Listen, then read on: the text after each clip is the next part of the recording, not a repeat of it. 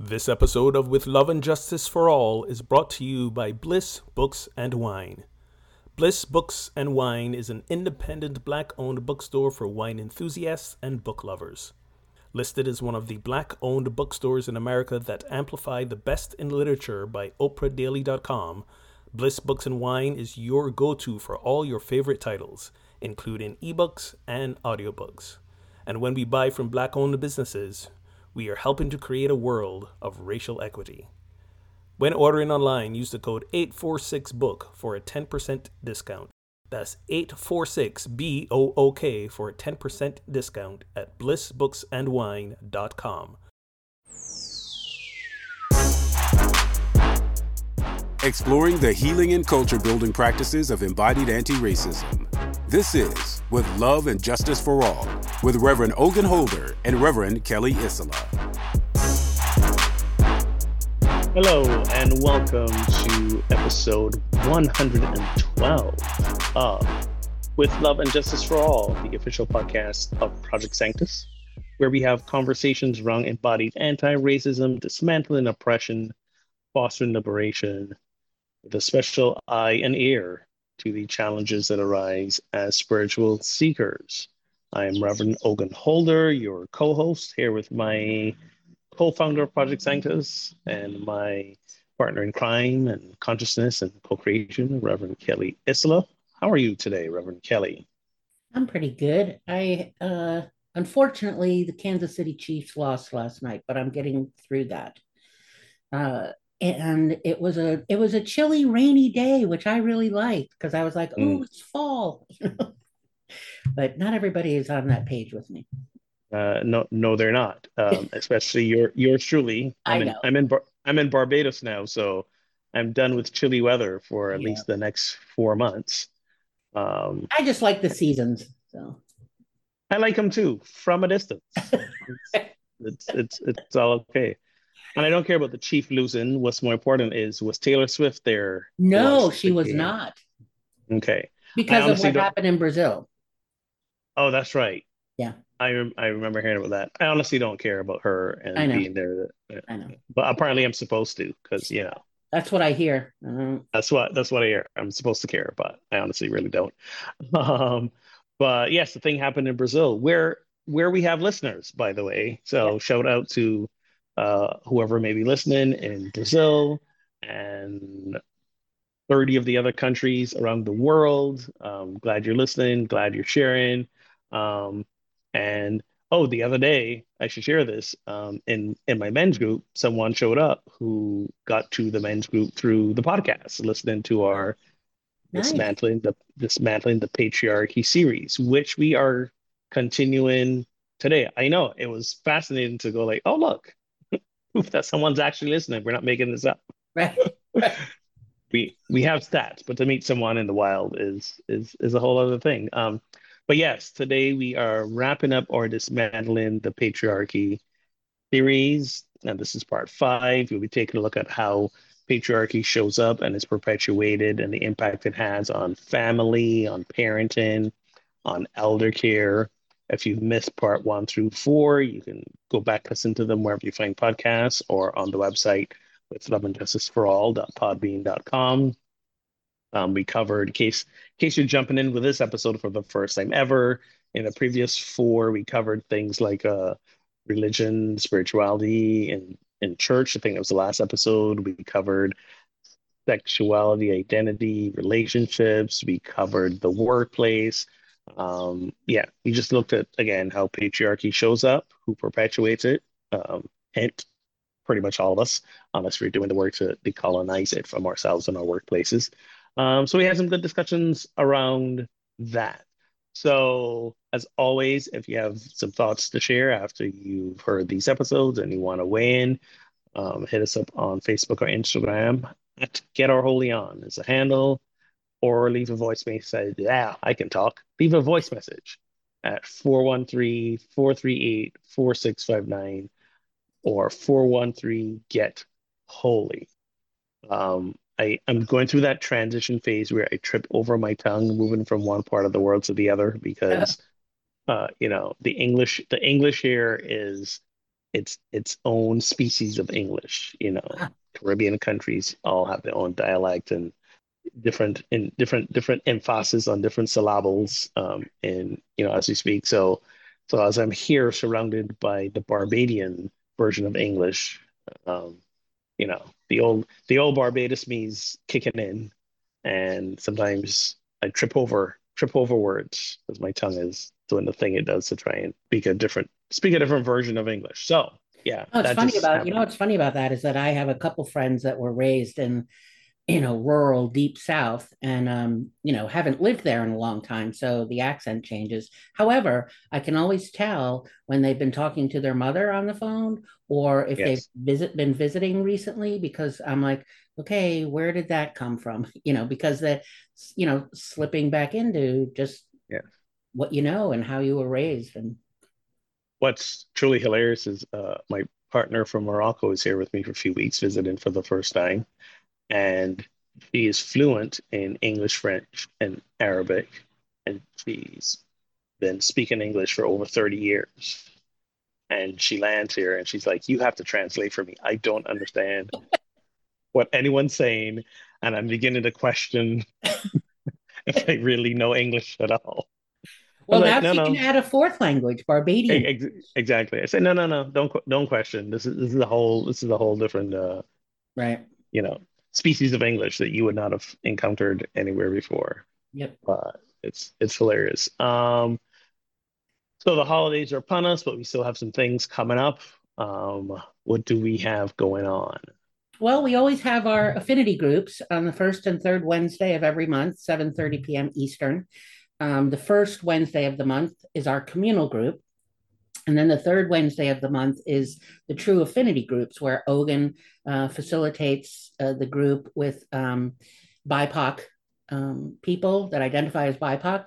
And then I facilitate the group with people that identify as white bodies. And so the first and third Wednesday, and you need to sign up to get the Zoom link. And you can do that on projectsanctus.com and look under the events and offerings. Ogun has a group on the those off Wednesdays, the second and the fourth Wednesdays. That's for men. It's called Men Better Together, and that's at 8 p.m. Eastern. Again, on the second and fourth Wednesdays. And you can find out more about that. Is that's on your website, correct, Ogun? ReverendOgunholder.com. Uh, Yes.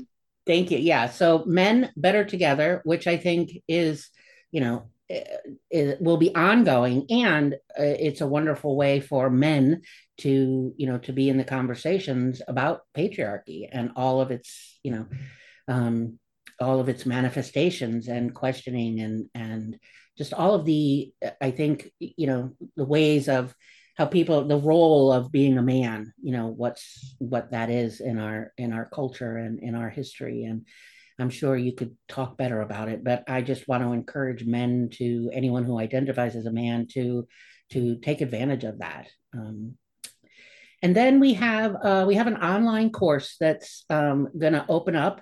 It'll be putting in a couple more homework assignments into a couple modules, and tomorrow it will launch. I'll send out a link in a newsletter, and it's called Conscious Anti-Racism, and it's part one. And there's going to be three parts, but this is just part one. Ogun and I have been working on it, making videos, create. Yes, there's homework or articles to read, questions to think about. So that's going to launch tomorrow. And always you can support the work that we do, the podcast, the time it takes for us to create classes and webinars. And when we present at, anything at a conference, the writing, everything that we do, you can support what we do and help us continue to be who we are in the world by making donations. And you can visit projectsanctus.com and click the donate button. We're always open to receive. And whether it's $1 or $1,000, we're very grateful. And this certainly is the week of gratitude. But we're always very grateful for the gifts that we receive that help us keep things moving and doing the work of liberation. No, but one of the things that is important, you mentioned that course, Conscious Anti-Racism.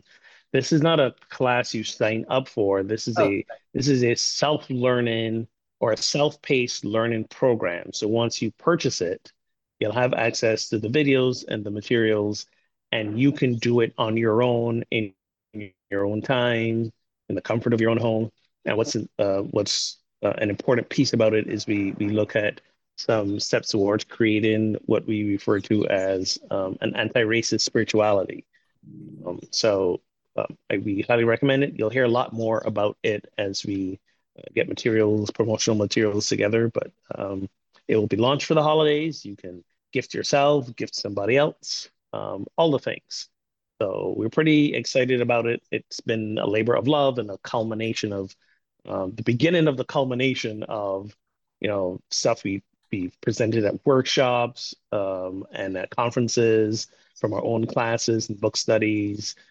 So we hope that it finds a good audience, and we also encourage you, even if you've been doing this work for a while, to know that there's always something new you can learn. So to help support us by purchasing and approaching it with a beginner's mind, because as much as you and I have done this work, like there's always something else to learn. There's always something new. There's always a development, an evolution of something. Well, even if you've heard something before, it always, oh yeah, I remember so and so saying I heard that in a something or another 3 years ago, and you Yeah, hear the same thing, but it lands differently. So, exactly. when we say you're never done, you're really never done.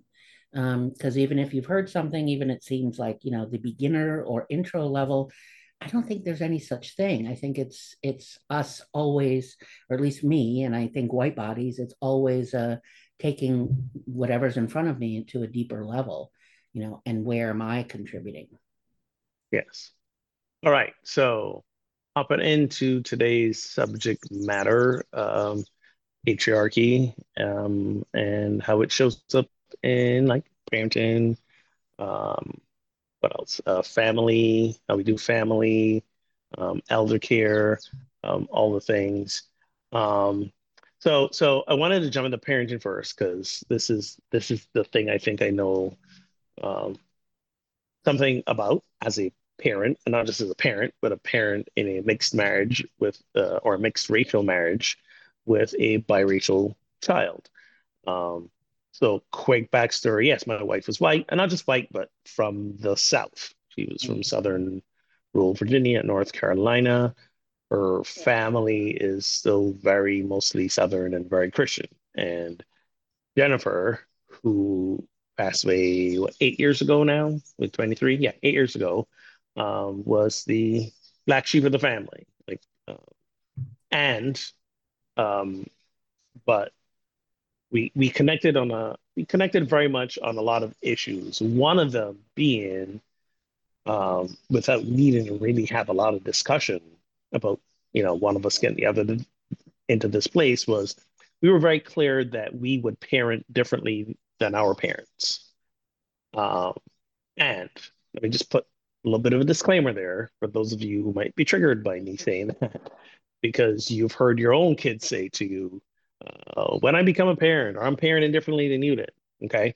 And I've had to explain this to my mother because when I said it to her, she took offense to it. Yeah, I'm never doing And that. yeah, she was like, I parented you fine. I parented you the way I did, and you turned out fine. And I'm like, no, it's because of therapy that I turned out fine. Um, but but this idea of they did the best they knew how to do given their parents, Yeah, witnessing my grandparents, and then witnessing my parents. My parents turned out pretty good considering the parenting that they had. And both my parents are Black, descended from slaves, from enslaved people here in Barbados.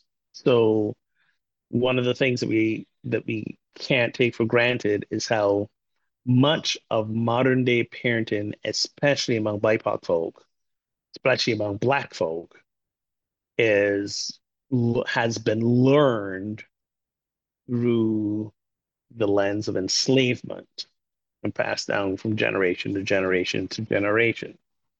And it's only because both my wife and myself were very clear because of our own inner work that we did before we became parents. There's certain aspects that we didn't want to replicate.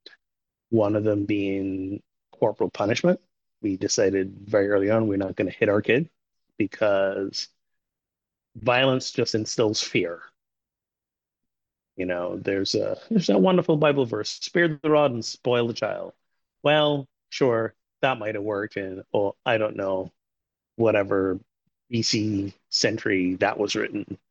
But what we know now is that um, enacting physical violence upon our children instills fear in them and a cycle that's doomed to repeat. And and that was a direct result, especially being in this part of the world, of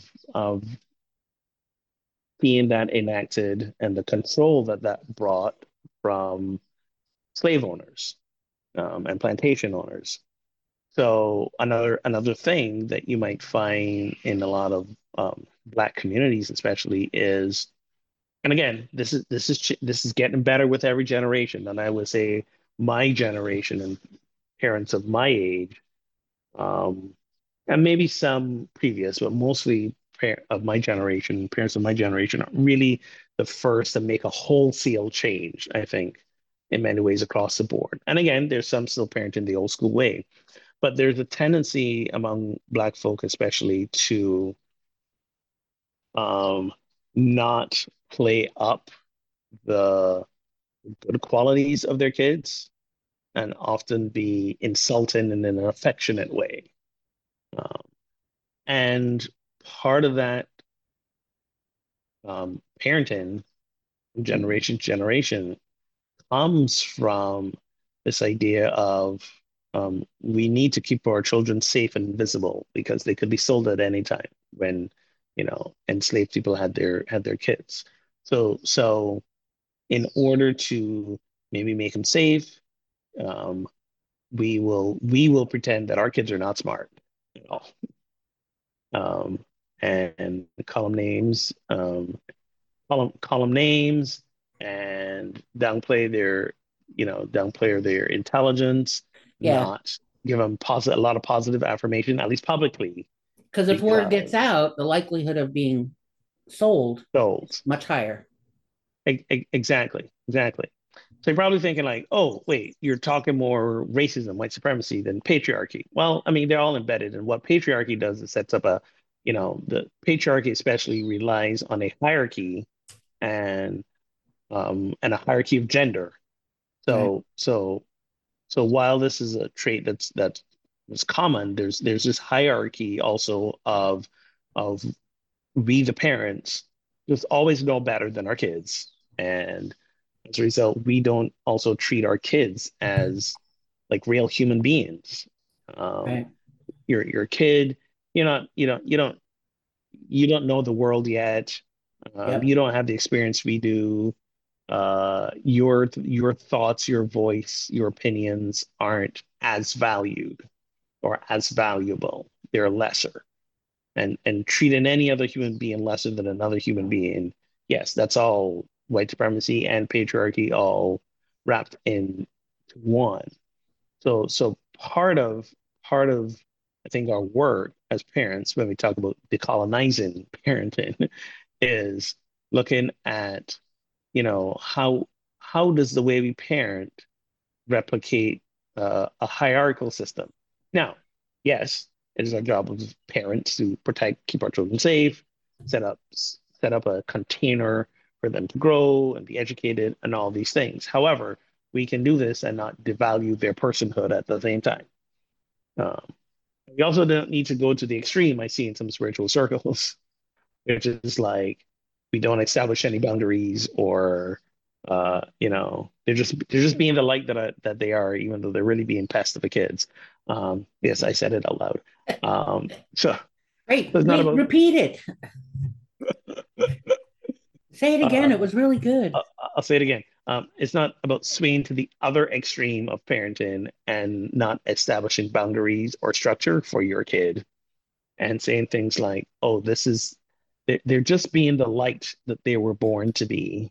Right. Um, and therefore we are going to be totally hands off. That's not what I'm saying either. Remember, there's a both and there's a middle ground in there, but you can create structure, safety, boundaries Yeah. without needing to do it from a fear place, from an authoritarian place. Well, and one of the what you just reminded me of is oh, they're just being the light that they are. Um, is also that term, boys will be boys. Yes. Now I know that's, different impact, maybe, maybe different message, but it's still ignoring, it's still setting up a paradigm that's not a that I don't think is for the child to grow up healthy and thriving and understanding boundaries and a sense of self and a sense of what they uh, what's available to them in the world. And to say that, well, they're just being the light that they are, it doesn't, I don't think that means anything to the child at Right. all when they hear it. Yes. Uh, Agreed. and boys will be boys just excuses, oppressive, violent, destructive, patriarchal behavior. Exactly. And the real dangerous um, implications of that we see when boys reach the teenage age, young men, and they enact violence towards women, especially sexual violence. And they have, you hear them say things like, "Well, because she was dressed that way, I know. she was asking for it," or that sense of entitlement that women's bodies, and I'm speaking in generic terms for heterosexual men, but women's bodies we as straight men are entitled to them, um, because that's what the patriarchy tells us, that Yeah. from that gender binary, straight men are the crema the we are the superior gender, and women be subservient to us. And part of how men learn that is watching their parents interact.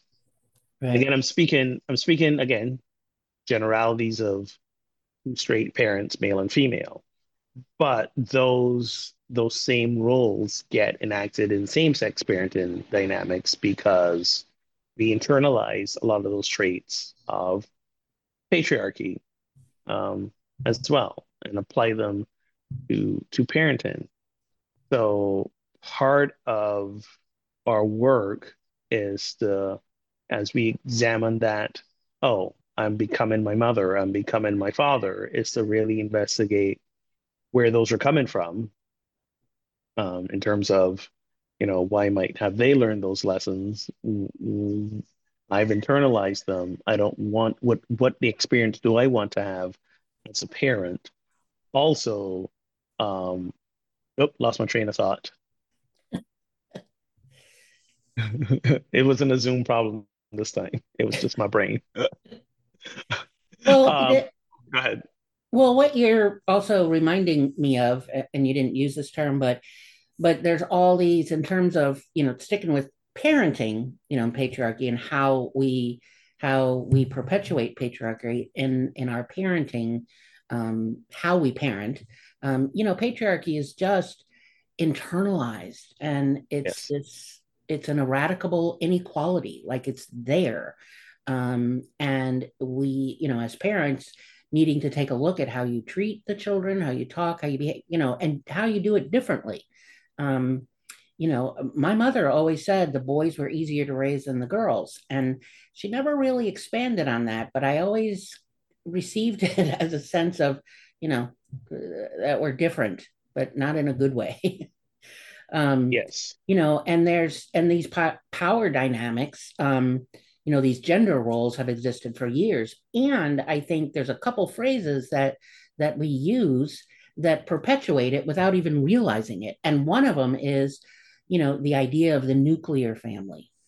I Yes. think Yes. it's an unconscious, when we say a nuclear family, what it's really doing is putting women in that subservient role, in the kitchen, taking care of the children, socializing women into the housewife role, or or something close to that, or they may work outside the home yet still responsible for the work inside the home. But that term nuclear family really, I think, has an unconscious, unexamined assumption of who the players are in a nuclear family. And what we know is, and that's a patriarchal, unconscious, unexamined assumption. And if we look at families, like we've talked about it on other episodes when we're talking about, polyamory, or, you know, non-heteronormative relationships, that Mhm. there's several people that are nesting. There's multiple people that are engaged in raising the family and, frankly, raising better humans.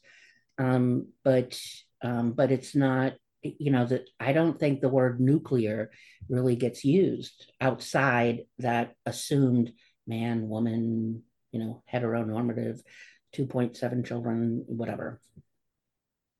So, you referenced an episode we did previously. It was episode 91, where we interviewed some folks from the Polyamory Legal Advocacy Coalition.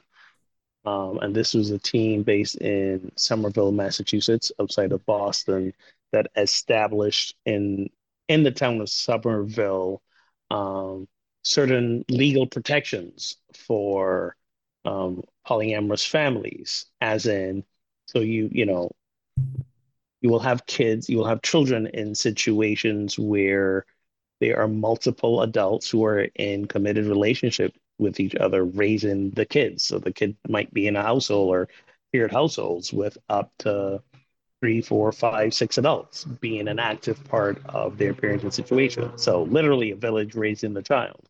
Right. And there are no legal protections offered for situations like that almost everywhere in the United States. So sometimes grandparents or other family members, maybe former spouses who don't understand what it means to be polyamorous or to be, in a polycule and other, as you say, non-normative family situations, might might sue for custody, Right.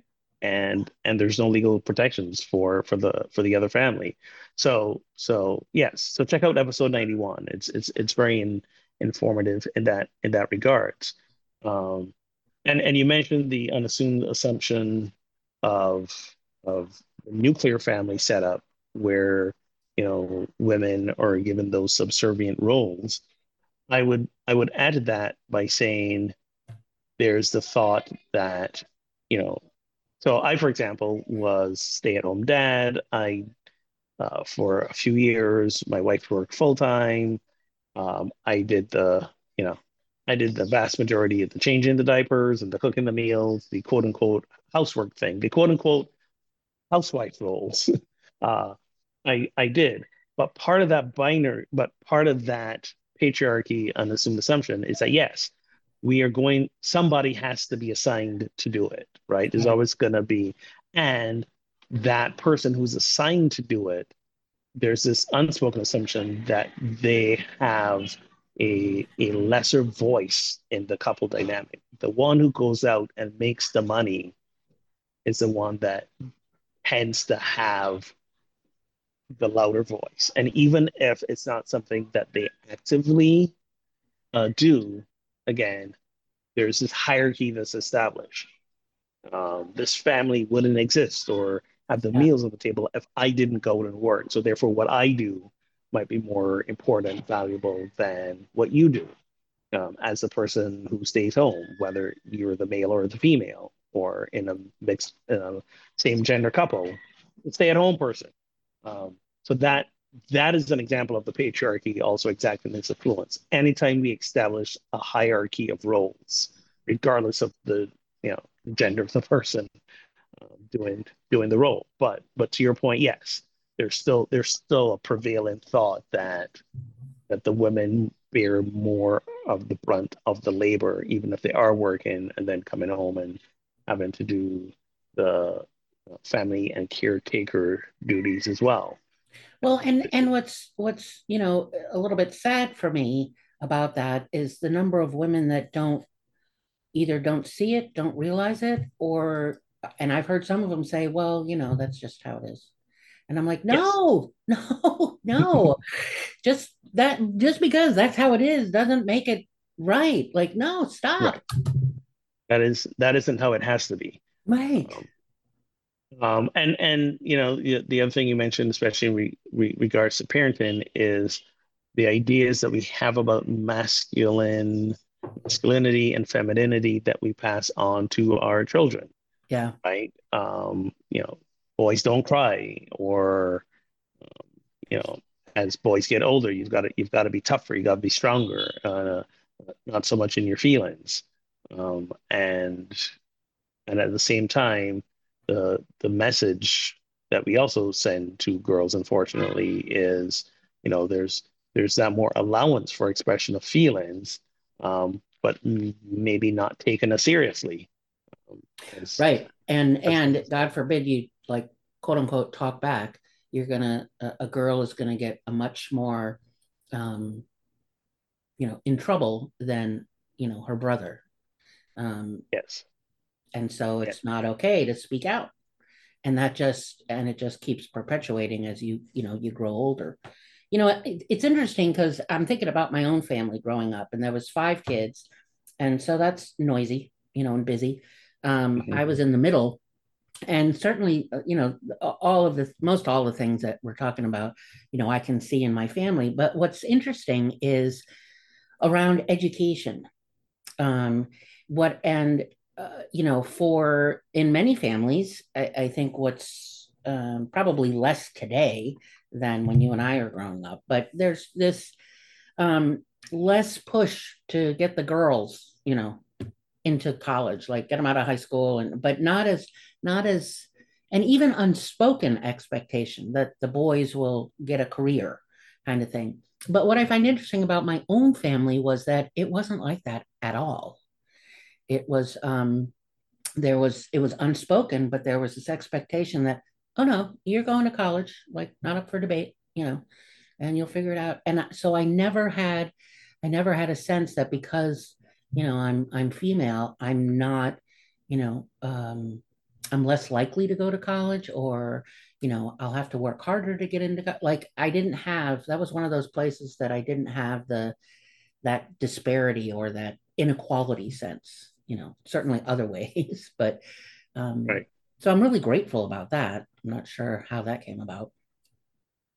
Not sure either, but like I say, I think, like I said, our generation, and in some cases, generation that came before us, are beginning to notice these things. It's funny you mentioned education, because right now, um, the trend in education is that girls and women have surpassed boys and men in terms of success in education, much more than, because at first, to your point, the systems were set up so that men and boys got educated and girls didn't. Yeah. And in fact, in some of the most patriarchal places in the world, that sentiment still exists. I mean, look at places like Afghanistan and other countries like that. Yeah. There's this sense that even though we'll extend some level of education to girls, but our culture says that their main important place is still in the house. Okay, but other places, so like in the States where you had the Equal Rights Amendment, you had Title IX, all these things opened up the spaces for girls and women to be in higher education places, and they excelled and thrived and surpassed the boys and the men, to the point now that it's clearly documented that men and boys are struggling. Yeah. um, and and there's a lot of theories as to why that is, and what we can do about it. But what's the harmful piece of this is those who look at that and use that as further fuel to try to maintain a system of patriarchy, in terms of saying it's the women's fault. Women are taking our place. Um, women are replacing us, Yeah. and it's fueling an interesting resurgence in some circles, toxic masculinity pushback of anti-feminism. This is we've had it with race and its ethnicity. Um, now it's making an interesting gender comeback as well. So it's important for us to notice um, where we might have the embedded thoughts and beliefs about the roles that we play as parents, or even as aunts, uncles, grandparents. Anytime we have the chance to play a mentoring or you know a consistent adult presence in the life of a child, notice where our thoughts and beliefs and patterns around how we interact with the child, how they show up, and where they come from. And we might be surprised how much of it is truly and really unconscious.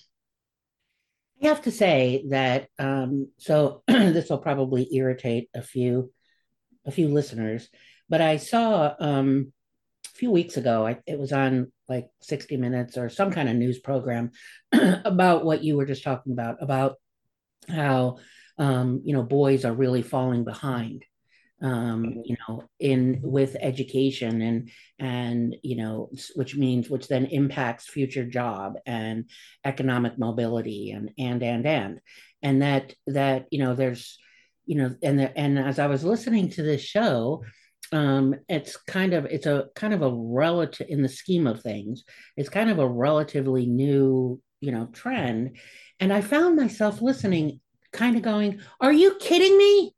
Like, where the fuck have you been for centuries for us girls? Yeah, Like, there's and, that. and then as soon as I could hear it in my head, I'm like, it is that. And I don't want boys falling behind, but it was just the sense that, an immediate, oh, look, we got to take care of this. We can't let this happen. I'm like, why not? You let it happen to girls and women for centuries. Like, you know, I got pissed.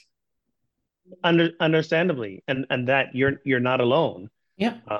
There's much sentiment around for how, yes, for the centuries women have suffered, and just really been a few decades of us men falling behind, and all of a sudden we're sounding the alarm, um, which which arguably, yeah, is sort of sexist in many ways, and at the same time, to your point, it's the both and. Yeah. If we are truly dismantling patriarchy, we are addressing the needs of both genders, of all Yeah. genders, Yeah. not both, of all genders. Yeah. We're addressing the needs of all genders. So that means it puts us in a position where, yes, it seems unfair that we're creating this energy of concern around boys or men's for a much relatively shorter period of time than we've had for women. But I think, again, that may actually be a good thing, because then hopefully we don't find ourselves where, again, we have one group suffering unneedly, unnecessarily. Like, yes, we fucked up before. Switching the tables on who is suffering is not how we dismantle the patriarchy. Because, again, Right. patriarchy just needs a hierarchy, and it needs one group on top of another. So Well, so true. I was going to say true feminism embraces yes. the health and the ability to thrive of all genders. And so it makes me wonder this about boys and men, lagging behind in education and jobs and other. Um, it is, I have no idea. I'd have to go look at data or read from the experts, but I'm wondering if part of that lagging is sort of like a vicious circle. So as boys, are watching the girls surpass them, is there, because of how they've been socialized, Mhm. patriarchy, you know, Yes. and internalizing how I'm failing. And so I just sort of perpetuate my failing. Yes. Yes. Yes. There's a piece of that as well. And I forget the name of the guy who's really been a leading voice in this. I was just listening to a couple of interviews with him. I'll look it up before we're done here. But Richard Reeves? yes, Yeah, yes, I think that's who it is. Um, he talks about a lot of this is around brain development. Um, in general, on average, there are certain aspects of boys' brains that develop later, and our education system doesn't really account for that. right, And then it becomes that like sort of like self prophecy, self fulfilling sort of thing of, you know, I'm falling behind earlier, therefore I am not as smart as, I'm not as bright as. And to be also clear, there always has been and still continues to be an element of entitlement in terms of placement, in terms of things that the boys and men are now losing. They're not, before it was assumed that certain positions would or should be filled by men, and that's not happening anymore. So um, so as a result, it's becoming a bit of a challenge yeah. in that regard. Brought it up because I had just seen that news show, and I found myself boiling inside. Yes, And then I yes, was like, but I do care, just right. I ugh, And I'm glad you're sharing that journey because that's the journey a lot of us go on yeah, when we hear things like that. And again, making making space for elevating the needs of amplifying the voice of women does not mean that men need to be pushed down right, or right, that again um, that when we're both in a place where uh, the individual needs and the specific needs of all the different genders are accounted for, then that's equality. yeah, That's and not just, oh, we gotta find the one system that's going to work perfectly for both girls and boys. That system does not exist. right, So it's hard work, and many countries are beginning to pay attention to this. I just heard somewhere that is it Ireland, I think, or Scotland, one of them. They're doing a really good job of addressing this, um, and whatever changes they're making, experts are saying, look to them and copy what they're doing because they seem right, to sort of have a good handle on accounting for this.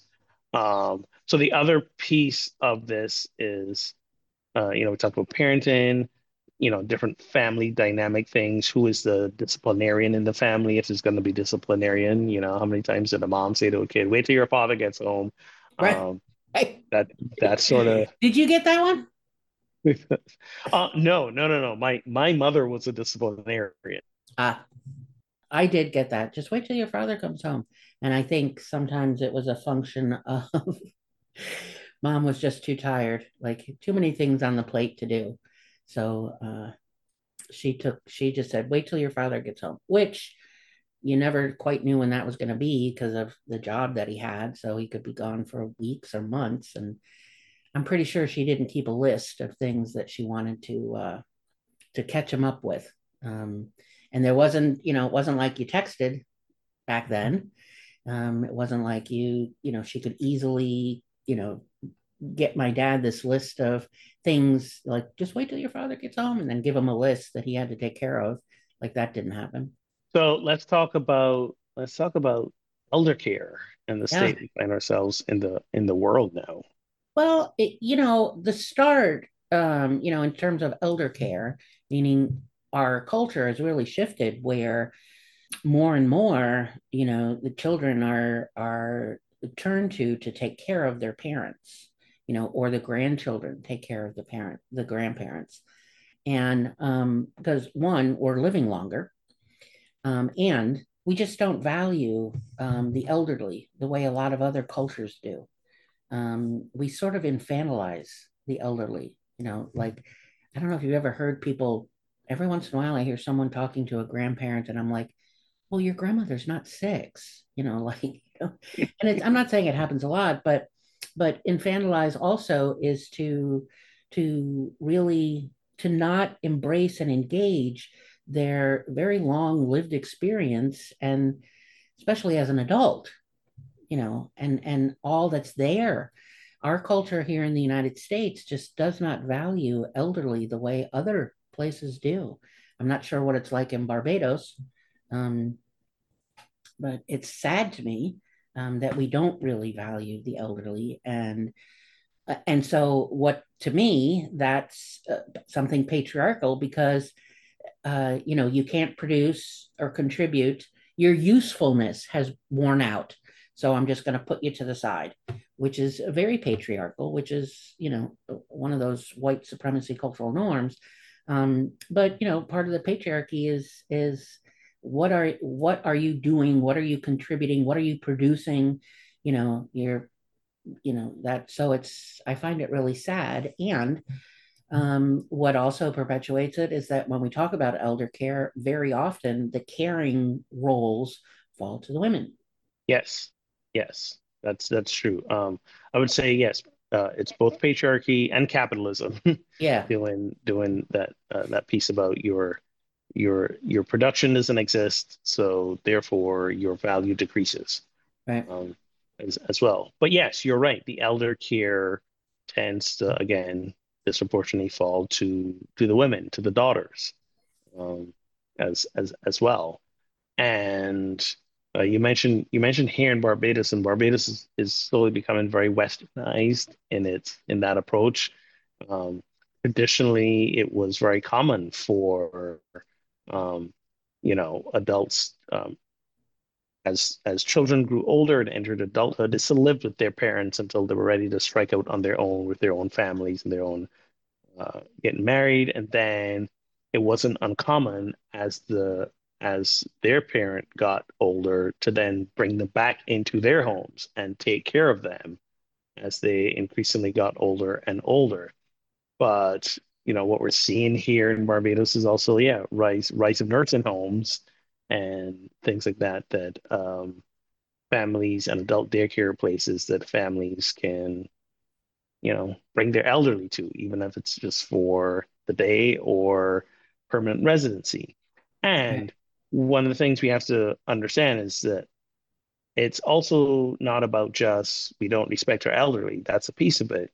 But we're also finding ourselves, thank you, capitalism, in a place where we have to work so much longer for so much less that right, we very much past the time where one member of the household could work and afford to take care of the rest of the household. Now we have both parents, or all the parents, or all the adults need to be working before the home you're in, and therefore can't be there to take care of the elderly, or in some cases, the children. Um, and to your point of infantilizing, I'm not trying to group them together right, as one, but in terms of who needs care and attention, yes, we get to that place, and we just can't afford for one of the adults to be home all the time. right, So what are our options? Some people can afford in-home care. That's beyond the reach of some. Some can afford adult daycares. Um, and, especially when you have elderly parents with dementia and Alzheimer's um, and they need uh, their self-sufficiency can no longer be taken for granted, from a safety measure, then yes, what are our options if we both have to be working? So can we take a look at a system that says it's become too expensive to live, that we have to have two, three adults working just to, have our basic needs met, much less, sock away money to save and all that. right, So these are big systemic issues that really impact our everyday existence as a family, and how we take care of our children and how we take care of our aging parents.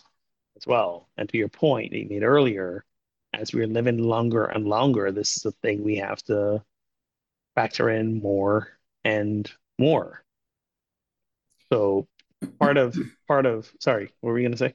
No, well, I was clearing my throat, but I also I was actually going to say something too. Is the you're talking about you brought up capitalism, and as I'm listening to you, I'm like, okay, so what's the antidote, right? So the value of care work, it really can't be monetized like regular capitalism market, Yeah, because what happens is then the value of care work becomes very undervalued, yes. and it's so people aren't those that go into the business of caring, like home care and things like that, you know They're barely.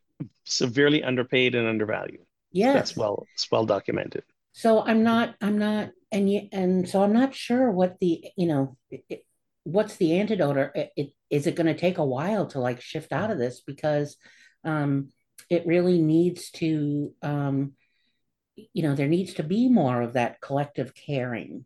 Yeah. I think it is shifting, and I think you can see that when you have multiple generations living in the same house, because it's just gotten too freaking expensive out in the world. Um, I was just about to say, just as it takes a village to raise a child, it takes a village to truly honor the elderly, yeah, and um, and and and we are, as you say, seeing that shift back towards not just multi-generational families, but multi-generational communities, yeah, um, around families getting together, and sharing that responsibility. It's convenient if you come perhaps from a bigger family and siblings can, I have a friend, he's Filipino. There's like six siblings, and at one point, one of their great aunts became seriously ill, and they didn't it never occurred to them to put her in like a nursing home or something. They're like, no, we'll take care of her. So they took turns. Most of them lived in the same, yeah, city. So they literally took turns, weeks to months at a time, taking care of her. Not everyone is in that position. I have right. one child, and she reminds me every day that she's 23, and I need to be a lot nicer to her because she's the only one I have to rely on I don't have when I any. when I get older, right? So I'm out on my that guy. own. So it's that idea of, okay, well, let me find some other people who might be in the same boat as I am, and find out what we can do together as a as a collective. Yes. Um, Yeah. and again, it's it's we talk about what can we do to address the elder care issue. We also have to take a step back and again look at the system we've set up in of the way we earn money, Yeah. and the again, as you Wesley mentioned, that narrative around who has value, and Right. again, that's creating the hierarchy of value. That's a patriarchal thing, and also a white supremacy thing. So if we continue to assign value and worth to people based on their ability to produce, we will always undervalue children and elderly, or we will see children as simply future workers. So maybe we'll pay a little Right. attention to them. Right. But yeah, something can do with the old folk. Let's just put them out to pasture. Yeah, it's more than, care work, and we're talking about elder care, but this also is, refers to child care. Yes. Same system. But there has to be, to do that collective thing, we have to recognize that it's not just a gender issue, which is, Yes. often what we focus on. But there's, and you're talking about the hierarchies within the care system, caring system, that includes class, includes race, it includes citizenship, right? Um, Yes. you know, and language, like it includes these interlocking hierarchies, the what we call the intersectionality. Yeah. And Yes. And so it's not just, as you said, it's not just, multi-generational in a house, but in a community, and not even necessarily blood related. Right.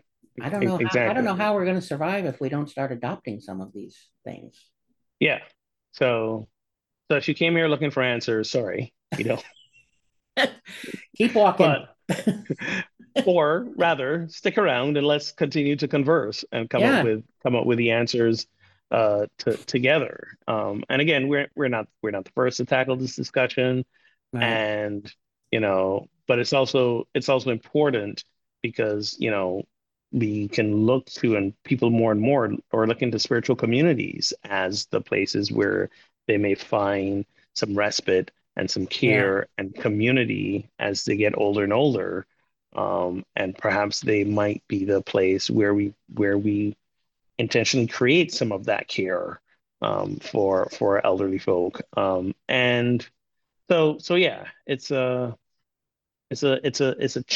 very challenging issue, but one that is not sustainable as right. again we continue to live longer. There are more of us living longer, Yep. and we gotta figure it out. So We need to anyway, be, yeah, building new institutions that, and I mean, it's not like I'm going to do that, but I need to be advocating for and having a voice for building, new institutions, new policies that distribute the costs of care across a society. And right yes, now, the Republicans are hell bent on not having that. exactly, So, exactly. So yes. So let's keep talking. Let's keep bringing attention to the issue, and having conversations about it. And as always, if there are any good models out there, let's spread the word between each other, and also examine your own internalized beliefs and attitudes towards the elderly if you are not one of them, and you might be one of them earlier than you you think. think, yeah. As, as well. Me a few months shy of 50 going like, oh, yeah, I'm getting up there. Yep. Uh, They say oh my 50 is the new goodness. 30 or something. I'm like, that's a load of crap. It's 50. Yes, It's whatever it is. it is. It is. I might Yeah. listen, I might think like and try to behave like a 30-year-old, but in 20 years, that's not gonna I'm gonna disproportionately age at that rate. So Right. it's, Yeah. it's not too My bad. body will notice it quickly. Oh, ain't that the truth? Okay, so as always, thank you for listening to our podcast, especially this series, Dismantling the Patriarchy. Please um, share with your friends. We're unclear about we might do a series on this for capitalism as well. I was gonna say maybe white supremacy, but that's kind of been like our first 100 episodes. So Well, that's the foundation we stand on. So, exactly. But we might specifically do one for capitalism, and we've done some capitalism episodes before, so I don't right. know. But regardless, we'll be back. We'll talk about stuff. We'll do the whole thing. Perhaps we can do a few episodes on decolonizing the holidays. I'm thinking out loud in real time here. Pay no attention to me, but do pay attention I'm taking to. notes. Okay, glad someone is. Um, be sure to again take a time to pause and examine your own um, unexamined beliefs, and this is what decolonizing is all about. It's where it begins with us doing our own work. Let your friends know about this podcast as maybe a way to begin the discussion. They can find us anywhere podcasts are found, or if your friend still doesn't know what a podcast is, find us online at with love and justice dot podbean. What is it again? With love and With love and justice for all. justice for all. That's right. With love and justice for all. Podbean dot com. Please visit projectsanctus.com to get more information about our affinity groups. Visit revelwoodholder.com for information about the patriarchy, sorry, about the men's group. the men better together as No, you were right. The patriarchy. as we dismantle patriarchy. I won't call it a patriarchy group. We're not pro patriarchy. I think it was a Freudian slip. Okay. The internalized patriarchy fights me every day. It's like, no, stop trying to get rid of me. I've got you this far. Stop trying to get rid of me. Anyway, right. So I think that's it for this episode. So until we meet again, let's get our holy on.